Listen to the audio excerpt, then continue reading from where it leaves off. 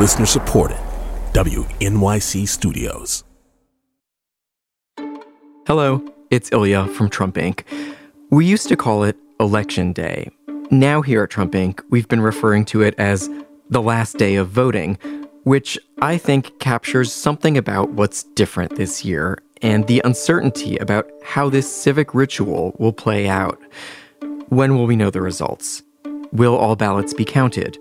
Will Donald Trump respect the results in light of the fact that he said he might not? It's good to know we're not alone in thinking about this. Our colleagues at Radiolab just reported a really superb story exploring what might happen if the results are disputed. I love this story, A, because it's something really different for Radiolab, and B, because it drops you into this war game with people from government and law and the military all trying to imagine something that would have been unimaginable before Donald Trump. And now it seems very possible and very concerning. The piece was produced and reported by Bethel Habte and the team at Radiolab. Here it is. Oh, wait, you're listening? Okay. All right. Okay. All right. You're listening to Radiolab. Radiolab. from WNYC. See? Yep. I'm Jad Abumrad. This is Radiolab. Today, Okay, I'm holding it. Okay. we're going to start with a timely, thought-provoking, interesting conversation that reporter Bethel Habte and I got into a few months ago. All right. I was wondering if you could introduce yourself. My name is, et cetera, and however you'd like to be identified. My name is Rosa Brooks. I'm a law professor at Georgetown University. I spent several years working at the Defense Department during the Obama administration, and could say more, but... Suffice it to say, Rosa is pretty well connected in D.C. political circles, and the reason we called her up is because this past summer, she found herself at the center of a kind of political choose-your-own-adventure. Well, I started thinking about this sometime last autumn. This was 2019? I was at a dinner, one of those Washington, D.C. inside the Beltway dinners where everybody's wearing name tags and they're dinner speakers and, you know, you're eating bad chicken. And I was sitting next to a federal appellate court judge and various fancy D.C. lawyers, and we started chatting about Donald Trump, which is what people chat about, of course. And I said, what if Trump loses and he won't step down? Will you commit to making sure that there is a peaceful transferal of power after the election? Won't leave. We want to get rid of the ballots, and we'll have a very peaceful. There won't be a transfer, frankly. There'll be a continuation. And the judge said, "Oh, that would never happen. The military would never let that happen." And I sort of thought, wait, what? The military would never let that happen. What do you mean by that? Rosa knew the military. So, I'm married to a retired Army Special Forces officer. I spent several years working at the Pentagon. So she was sitting there looking at this guy thinking, what's behind that assumption? When you say the military would never let it happen, what exactly do you mean? The military has, 1.5 million people. They're stationed all over the place. Who do you think is giving what order? Were you were you sitting there thinking about the chain of command and mapping it out? Like, oh, this person would have to talk to this person, and then I guess they'd have to talk to that person? Yeah, no, I'm sitting, everybody else is sort of chattering away, and I'm kind of sitting there thinking, wait a minute, wait. And, we all changed the subject because, this was nearly a year ago, and I realized I was sort of sounding like a crazy person. This sort of casual dinner chat was long before Trump made the famous statements about how he might not commit to a peaceful transition of power. But there was something about that dinner and that guy next to her's response, the combination of certainty and vagueness, just got her thinking. If a president did decide to go way off the grid and do something like not leave, what would happen?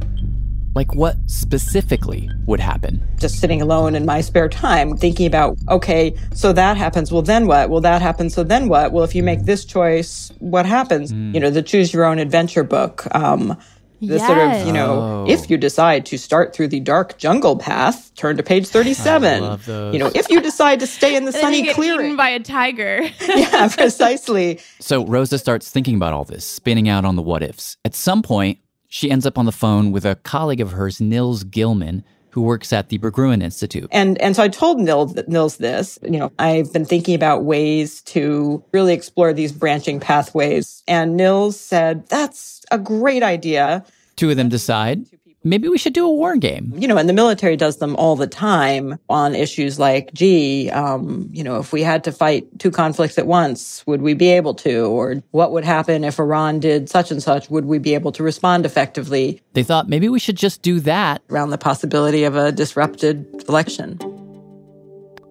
So they made a bunch of calls to a bunch of people who have been in those kind of rooms. People who had experience that was similar, so John Podesta, who obviously has worked on multiple Democratic presidential campaigns, and Michael Steele on the GOP side, former chair of the RNC. They got generals, lobbyists, think tankers, people in the media, 67 people in all, gathered them all together and divided them into teams. We had a Biden campaign team, a Trump campaign team. We had a GOP elected officials team, the Democratic elected officials team. A media team, a team of career public servants.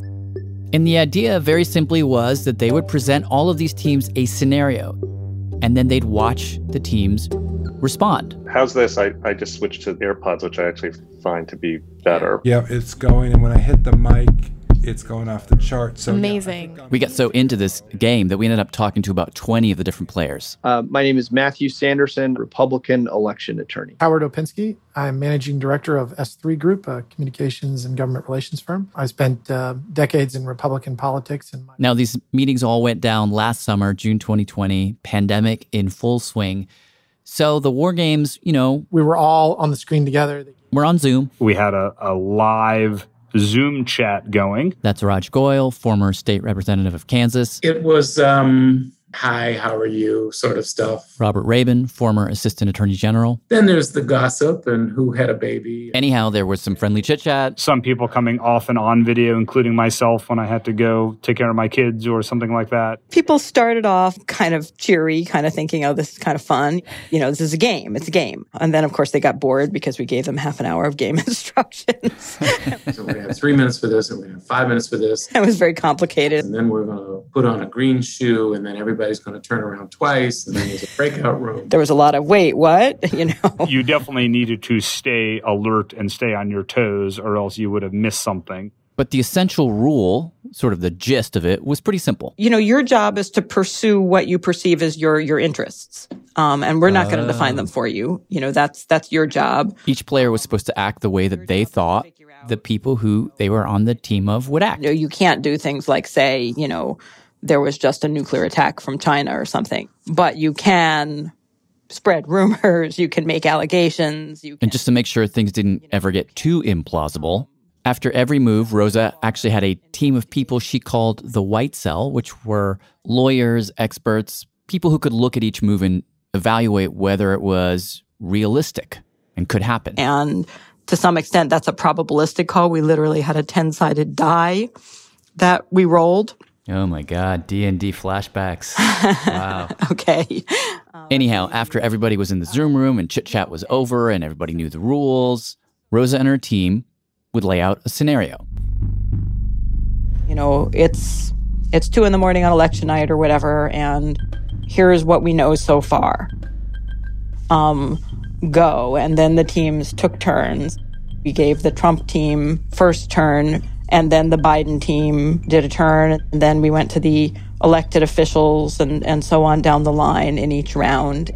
Meanwhile, with each move, the media teams are covering what's happening. Fox News says such and such. The New York Times editorial board denounces this. Social media rumors spread on Twitter that such and such is happening. And what happened, is that in each of the games, things got worse than we expected, faster than we expected. And the mood kind of shifted to a little bit shocked. And in all of the games, we kind of called them early. Okay, let's stop now. And let's talk about what just happened. And in the end, Rosa and her diverse group of powerful people ran 4 different games. Game 1, ambiguous result. Game 2, clear Biden victory. Each one exploring a different outcome. Game 3, clear Trump win. Game 4, a narrow Biden win. And then she and her team wrote a report detailing the Trump campaign team asked the Department of Justice what happened in each of those games. The Biden campaign quickly dispelled this information, but Facebook kept posts about the heart attack up. These are not predictions at all. The purpose of this was let's do some more rigorous thinking about the what ifs. And honestly, when we talked to the people who played in these games, it was immediately clear that this wasn't actually about Trump at all. I mean, obviously, the fact that he ignores political norms and does and says whatever he wants kicked the whole thing off. But right away, it was clear that what was being revealed here was something about the deep nature of our laws and our institutions, and really us. So a lot of these games sort of start in one place and then start to poke at all of the same things. Now, we're not going to play all 4 scenarios in full, but there were things that popped up in several of the scenarios that are definitely worth highlighting. We're going to focus mostly on the first one. Game 1, ambiguous result.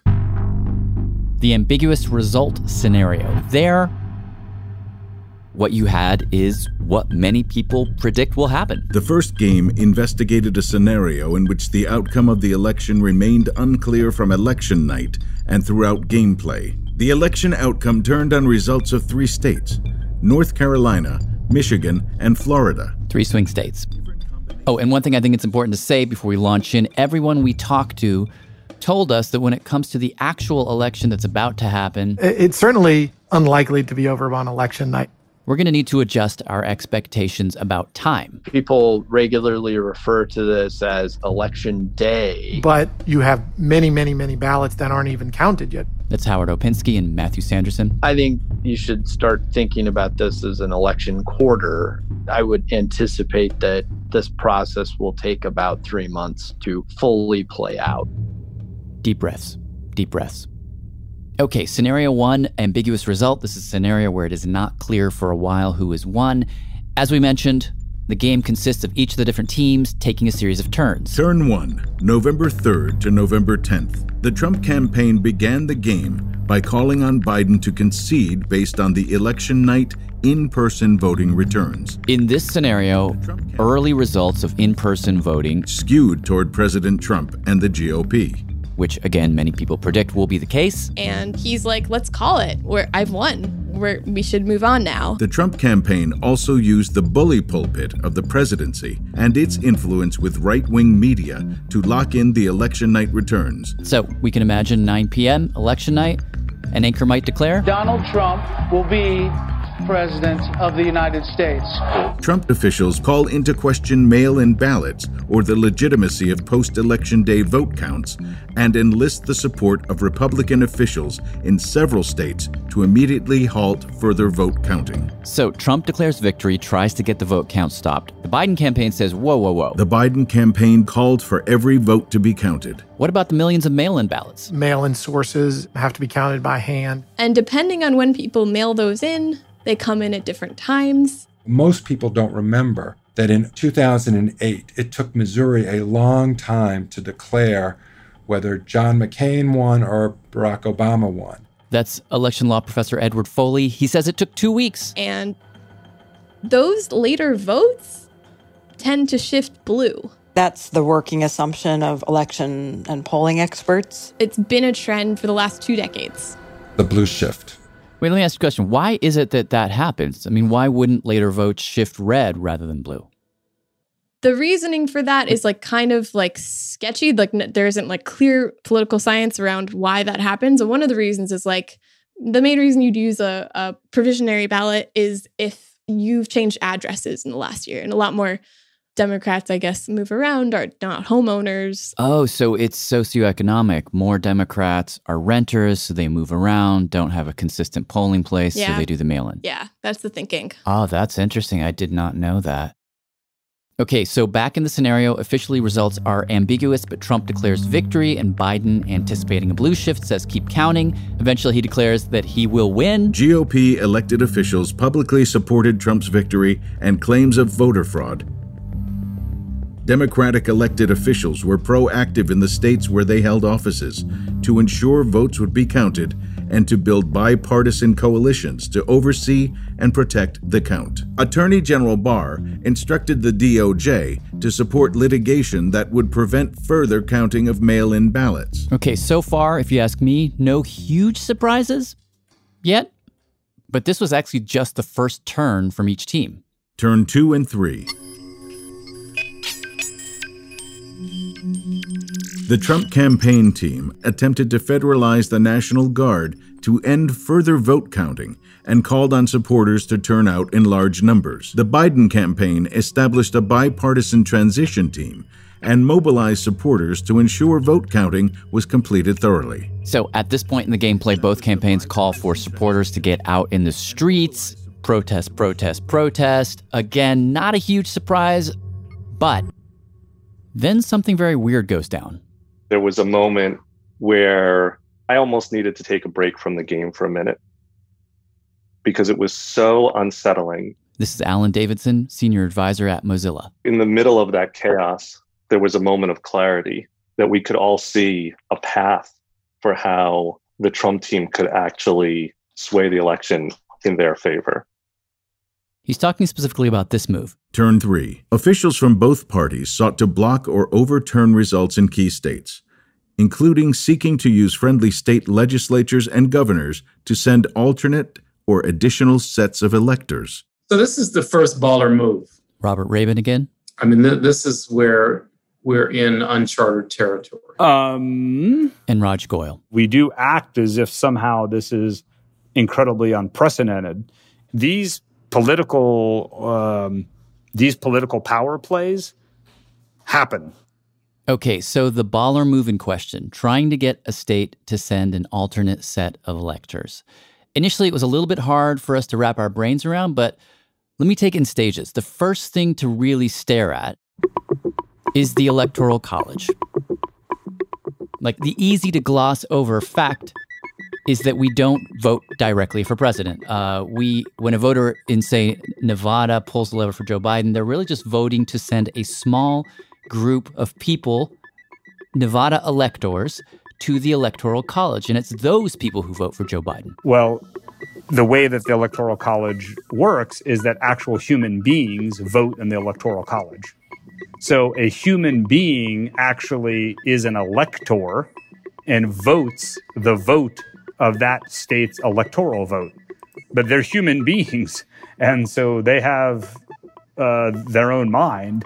So what they can do is they cannot abide by the vote of their state. Really? And they can actually then, in a sense, become a faithless elector and do what they want, despite the fact that they are bound by the results of that state. Just look at 2016. Trump v. Clinton. You know, what happened is that actually it looks like in Hawaii, there was a faithless elector in 2 faithless electors in Texas, and then 4 in Washington state. These are 7 people who just freelanced, basically? They were just like, I'm going to go my own way? So I'm just looking at it right here. The Hawaii faithless elector voted for Bernie. In Texas, they voted for, 1 voted for Kasich, 1 voted for Ron Paul. So those would probably be never Trumpers. Obviously, the Hawaii elector must have been an anti-Hillary person and was pro-Bernie. And then in Washington state, 3 of these electors voted for Colin Powell. What? And then a 4th voted for a Native American candidate, Faith Spotted Eagle. It gets a little bit nuanced. Now, in one of the war game scenarios, the idea of trying to influence one of the electors to make them faithless, it did come up, but it wasn't allowed. And the Supreme Court has just, literally a few months ago, ruled that electors can't do that. But then both campaigns tried a different tact to influence the electors that turns out is way more powerful and very much allowed. See, these electors are not actually accountable to the voters. They're technically appointed by each state. The only reason we have the system we have now is that back in the day, each state, somewhere along the way, decided that electors should be connected to the popular vote. But that's a decision each state made. And it's a decision they can unmake at any time. So what happened in game scenario 1 is this. There was chaos. As we mentioned, competing news reports, competing claims of victory. The Trump campaign then used that chaos to go directly to the state legislatures and say, hey, given all this chaos, all this uncertainty, we think that you should distrust the popular vote, that the popular vote failed, that it was just untrustworthy because of this blue shift, and it just, who knows, and we just can't trust it. It could be fraud, could be rigged, it could be not, we just can't trust it. That's Edward Foley again. He was actually on Rose's team of experts that decided what was plausible or possible or not. And he says if the Trump campaign could make the argument that the popular vote can't be trusted, well, then they can urge the state legislatures to throw out the electors and appoint their own. Why is it that state legislatures are allowed to send alternate or additional slates of electors? Yeah, so it goes back to this old provision in the Constitution, Supreme Law of the Land, that has never been changed. It says state legislatures can determine the manner of appointing electors. So they get to decide whether we have these popular votes or the legislatures appoint electors directly or some other method. What can happen is the state legislature could say, we can't trust the popular vote anymore because who knows who really won. So we're just going to appoint electors ourselves. This was something that the Florida legislature considered back in 2000, decided not to do it once Vice President Gore conceded defeat, but it is a plausible move under Article 2 of the Constitution. Now, in the war game scenario we've been following, as we mentioned, both teams tried to do this, convince state legislatures to totally swap out electors. But when Ed and the rest of Rosa's white cell team slapped a probability of success onto these moves and then had the teams roll the dice? After dice rolls, most of these efforts failed. But that's not to say that things got any less weird. Because at this point in the game, as the teams are pressuring elected officials and giving competing press conferences, it was clear that Michigan was going to be the deciding state. There, a rogue individual destroyed a large number of ballots believed to have supported Biden, leaving Trump a narrow electoral win. Now, what was that? Was that part of the scenario that you guys set up? Or was that one of the moves that one of the teams made? The Trump team, I guess. That was actually something that the player teams generated. I believe in the scenario itself, it was a National Guard major decided to destroy a truckload of mail-in ballots. And the Trump team, if I'm recalling correctly, left it a little bit deliberately ambiguous. Hey, it's a rogue National Guard major. He, acted on his own initiative. Wink, wink. It's funny. This is one of those moments in the game where I thought, that's not going to happen. Wait, could that happen? Think about the June protests in Washington. And, so one of the things that happened in D.C. was that an Army helicopter, U.S. Army markings, flew very, very low over city streets, dispersing crowds. There was later a Pentagon inquiry into who the hell was that? She says, in the end, there's no way to know whether this was a coordinated action or just one guy having a bad idea. So she says it's very plausible that a single human could have that kind of influence. And because in the scenario, this destruction of ballots is happening in Michigan, you now had a Democratic governor step in and say, hey, this is not okay. The governor of Michigan used this abnormality as justification to send a separate pro-Biden set of electors to D.C. So in the end, what you have is the deciding swing state, Michigan, offering up two separate results. The Republican state legislature sends a slate of electors that says Trump wins.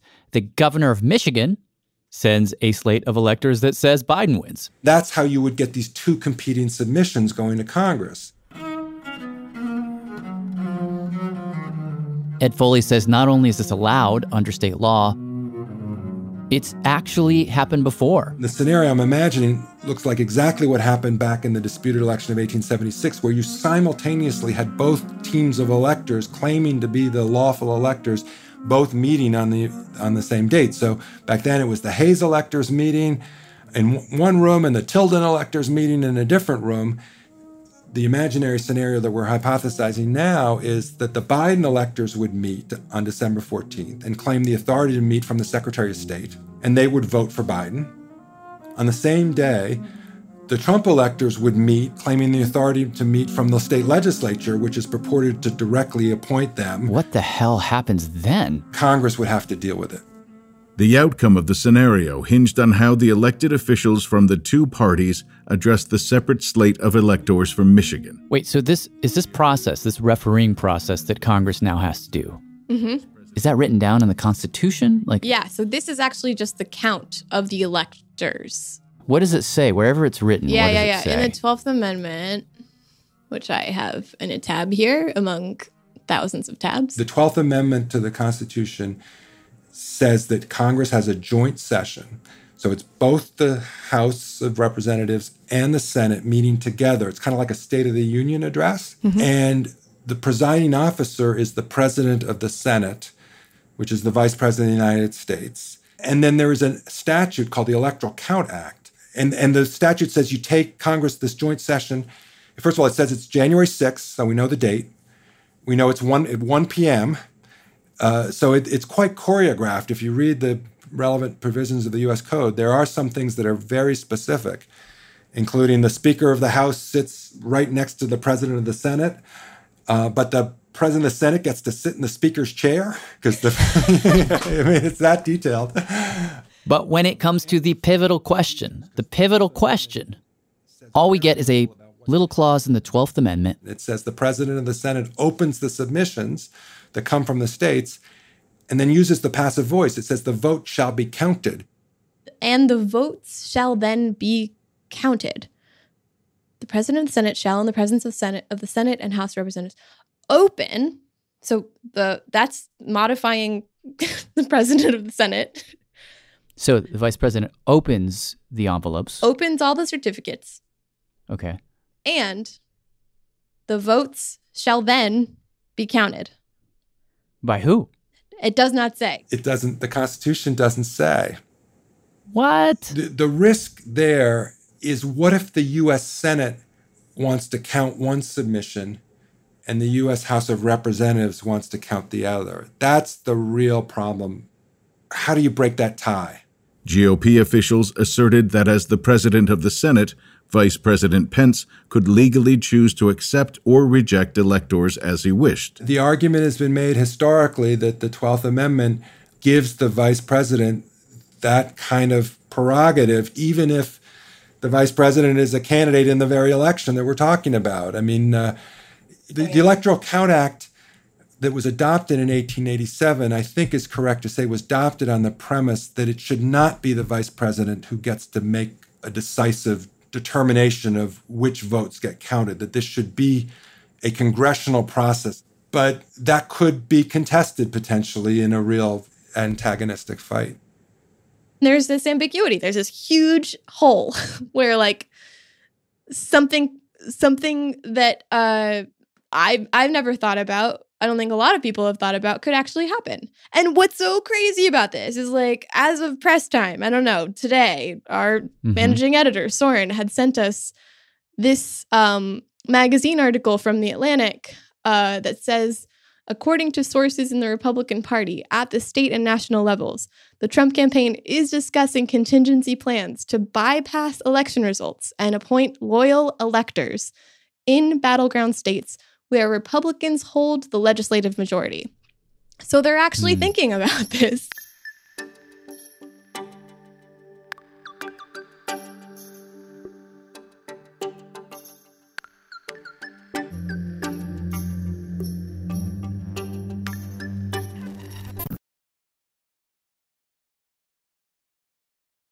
This is Radiolab. I'm Jad Abumrad. Okay, where we left off, we were following one of Rosa Brooks' war game scenarios that she ran with a bunch of political insiders, high-powered people. She ran 4 different scenarios. We followed scenario 1. In the game, we end up with a situation where the election comes down to Michigan. Michigan offers up 2 different sets of electors because of all of these kinds of shenanigans. They send 2 sets of electors to Congress, 1 set for Biden, one sent for Trump. Congress meets. They cannot resolve the dispute. And we have what they call a constitutional crisis. There was no clear resolution of the conflict in the January 6th joint session of Congress. Neither campaign was willing to accept the result and called on their supporters to turn out in the streets to sway the result. President Trump also invoked the Insurrection Act. What's the Insurrection Act? So the Insurrection Act allows the active duty U.S. military to be used domestically, to put down an insurrection, maintain order, protect federal property. At this point in the scenario, when President Trump summons the military, he is still the commander-in-chief, after all, we arrive back at the question that got Rosa started with all of this when she was sitting at that bad chicken dinner. It's a really tricky issue. And I think if you have the Republicans saying Pence decides and Trump wins, and the Democrats saying, no, the evidence is that Biden won fair and square, what does the military do? Hello. Hello, you're there. Yes. That question led us to call a guy named Larry Wilkerson. How may I address you? I know you're retired. You can call me Professor, Colonel, Larry. He's a retired Army colonel. 31 years a soldier in the United States Army. Roughly 2002 to 2005, I was Chief of Staff of the U.S. Department of State. And these days, he teaches at the College of William and Mary. Yeah. Okay, so I was wondering if I could take you through... Anyway, we asked him about this moment where, the president, commander-in-chief, tries to activate the military in the middle of a still uncertain election. What happens then? First, let me say that I don't think the military is going to get substantially involved in the election or the aftermath of the election. But let me hastily add, we have put troops or federalized the National Guard and put them in the streets many times in the past. I was in Detroit in 1968 with loaded 50 caliber machine guns on an APC with a National Guard platoon, sitting there trying to keep people from shooting American citizens in the streets of Detroit. We have done this before. We kill people in Oklahoma. As I recall, over 200 people in the insurrection there. This is 1921, Tulsa Massacre. We almost killed quite a few veterans in the Bonus March when MacArthur took the military to Anacostia Flats and was all for machine gunning them. It's 1932. So this is not a country that hasn't done this before. Let's get that straight.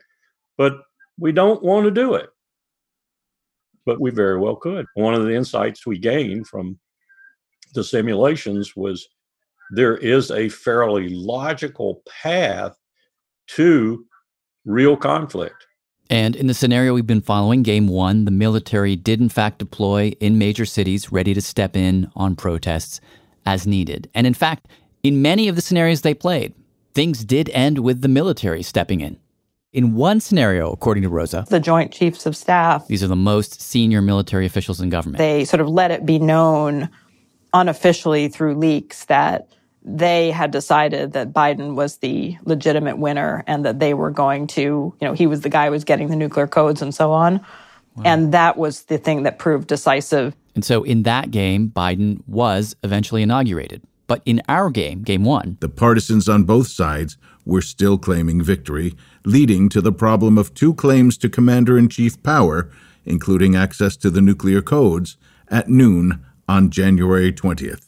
And it was left totally unclear what the military would do. The possibility that at noon on the 20th, the Pentagon, the Joint Chiefs of Staff, have to hand the nuclear codes to somebody. Robert Rabin again. Who holds the nuclear codes? They can come in and take them from Trump and hand them to Biden. They can do nothing, which means Trump holds them. But it was sobering as a sort of a non-warmongering, peaceful American citizen to realize that it's the Joint Chiefs of Staff of the military who will decide who the president is. What institutions are left to try and carry out a transition of power? Howard Opinski. You can see our democracy hanging in the balance here. And that was both amazing and also, as a strategist, well, then we got to work the military. Those are the refs, and you got to work the refs.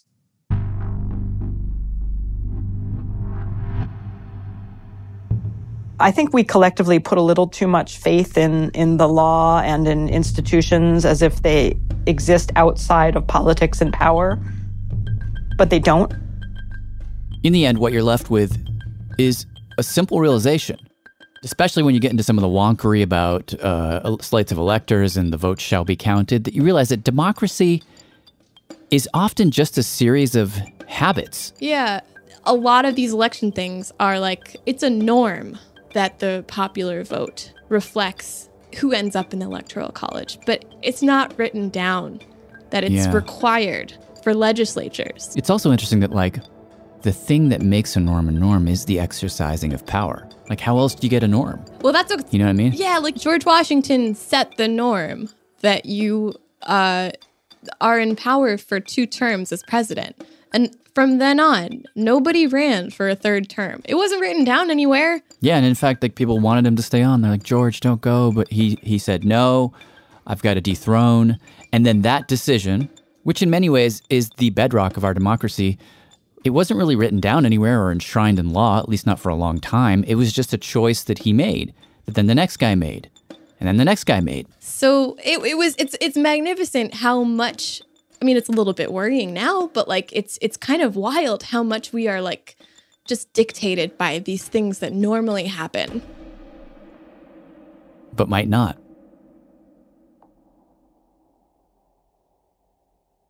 Thank you, Bethel. This story was reported by Bethel Hopte with help from Tracy Hunt. It was produced by Bethel. We had original music from Jeremy Bloom.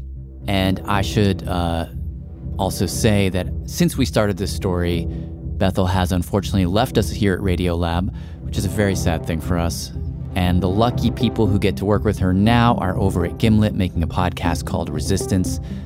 Check it out. We definitely will be. And we wish Bethel the very best of luck, and we miss her already very much. Thank you to our scenario reader, Mark Moratini, and for casting Mark and a bunch of other actors for us. Thanks to Dan Fink. Huge thanks to a ton of other people who were part of Rose's Game. We only used a small fraction of those people in the story, but we are so thankful for all the people who gave us their time. Liz Mayer, Norm Eisen, Reed Galen, Yael Eisenstadt, Trey Grayson, Eli Paraser, Neil Minnie Rubin, Max Brooks, Ed Meyer, Edward Luce, Reverend Leah Daughtry, David Harsini, and Carrie Cordero. I'm Jad Abumrad. Deep breaths, go vote, and thanks for listening. Hi, I'm Keith in Montreal. This is like my 7th attempt at all these names. Radiolab was created by Jad Abumrad and is edited by Soren Wheeler. Lulu Miller and Latif Nasser are our co-hosts. Dylan Keefe is our director of sound design. Susie Lechtenberg is our executive producer. Our staff includes Simon Adler, Jeremy Bloom, Becca Bressler, Reiko Kusik, David Gable, Tracy Hunt, Matt Keatley, Tobin Lowe, Annie McEwen, Sarah Carey, Ariane Wack, Pat Walters, and Molly Webster, with help from Shima Oligi, O'Leary, Sarah Sandback, and Johnny Mones. Our fact checker is Michelle Harris. Thank you so much for your work, folks.